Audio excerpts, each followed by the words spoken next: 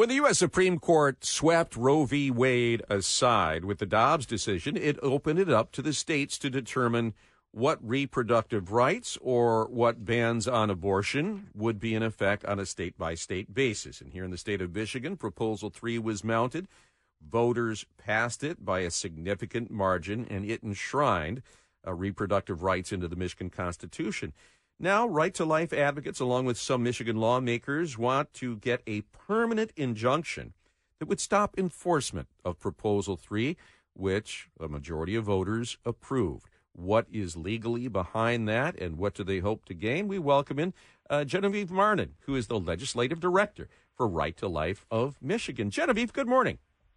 Good morning, Guy. Thank you so much for having me. I appreciate it. So, I mean, voters might be sitting out there saying, look, the people have spoken. This is the will of the people.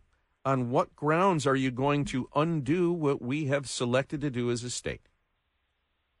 Well, I'm going to go back to Civics Class 101, which says that the supreme law of the land is the federal Constitution.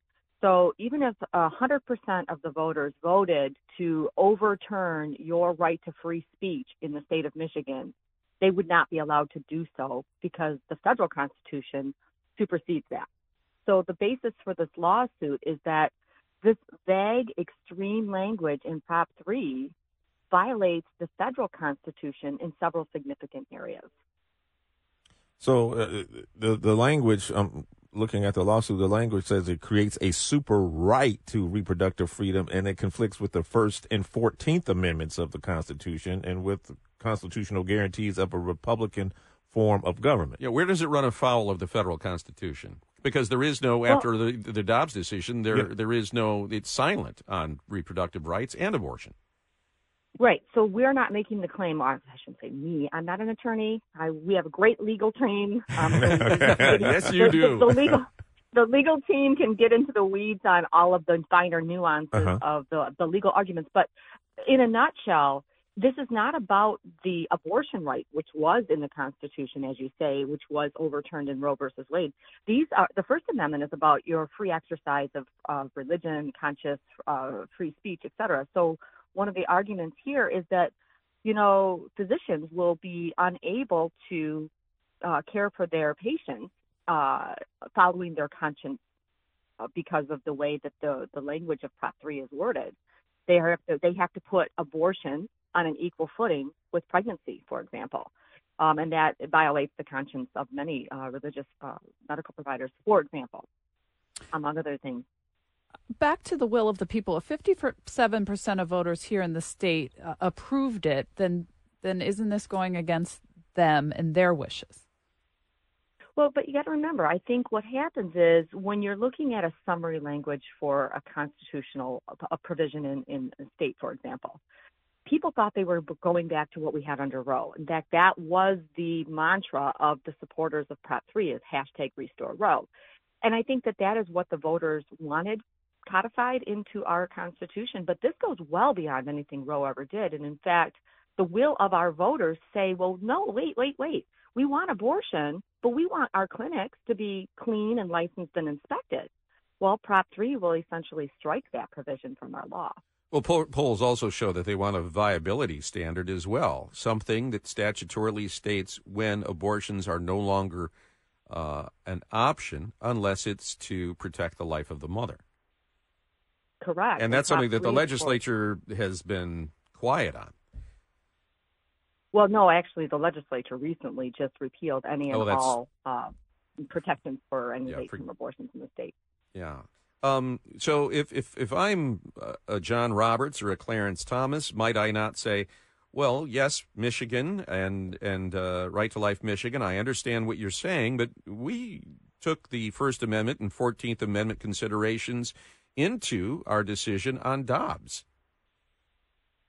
Not really, because what they said is when they passed the Dobbs decision, they said, looking through our entire Constitution, there is no right to abortion found anywhere in the Constitution. It's not buried in the 14th Amendment. It's not buried in the penumbra, which is that was the Roe decision, of the 14th Amendment. It's not there.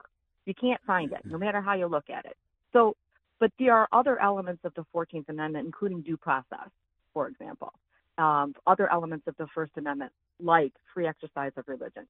So these are the kinds of claims that we're making. And, of course, this super right nullifies the ability for the legislature to legislate in any meaningful way around this entire huge, broad area of reproduction. So, for example, they can't make a law that says abortions can only be performed by a medical doctor. Because if a woman gives her voluntary consent, anyone in the state of Michigan can perform an abortion. Mm-hmm. So this leaves women vulnerable. It's dangerous. And it takes away their guaranteed right as a legislature to provide legislation. I guess, again, I'm kind of being simplistic, better to ask the attorney. We like simplistic. No, that's good to explaining your point of view. It is. And so, Ohio just passed a similar reproductive freedom initiative, which enshrines abortion rights in their state constitution. Will we see more lawsuits like this across the country from Right to Life in different states? Lloyd, their language is slightly different than ours, and I'll give you the great big eraser that's contained in our Proposal 3 that was passed last year, and that is our language changed what a compelling state interest is in such a way that it erases the ability for the legislature to do anything that violates somebody's, quote, autonomous decision-making. Well, I don't know about you, but pretty much every law is going to violate somebody's autonomous decision-making, isn't it? What about... So that's a big eraser. What about Governor Whitmer's press secretary saying you're cherry-picking courts to try and once again overturn this topic that voters have decided on? So you went to the west side of the state with this lawsuit. Look, Right to Life of Michigan is based in Grand Rapids. It's not cherry-picking. It's where we're located. Okay. Got it. Final question, Genevieve, and that is, if super rights as created under the federal constitution or within the state constitution are bad things, couldn't we also use that to undo other things in Michigan, like civil rights? No, because, and let me rephrase that. If we pass a constitutional amendment in the state of Michigan that says people don't have civil rights anymore, I would hope that a lawyer or a law firm would challenge that as unconstitutional on the federal level. And that's what we're saying with this lawsuit. You can't violate the federal constitution just because 57% of the voters in Michigan wanted to. All right. Seeking a permanent injunction that would suspend this new package that just came through, but also what happened under Proposal 3. We'll await what happens in the federal district court in Grand Rapids. Genevieve, thank you for your time and really for simplifying for us these weighty questions. We appreciate it. Thanks, Guy. Thanks, Lloyd. Thanks, Jamie. Have a great afternoon. You may not be an attorney, but you can play one on the radio anytime you want to. Genevieve Marnon with Right to Life Michigan. When we come back, are we seeing major progress in the battle against one of the most insidious cancers out there? One that is really sneaky, pancreatic cancer. We'll update you on that and much more as we plow ahead on our Thursday morning.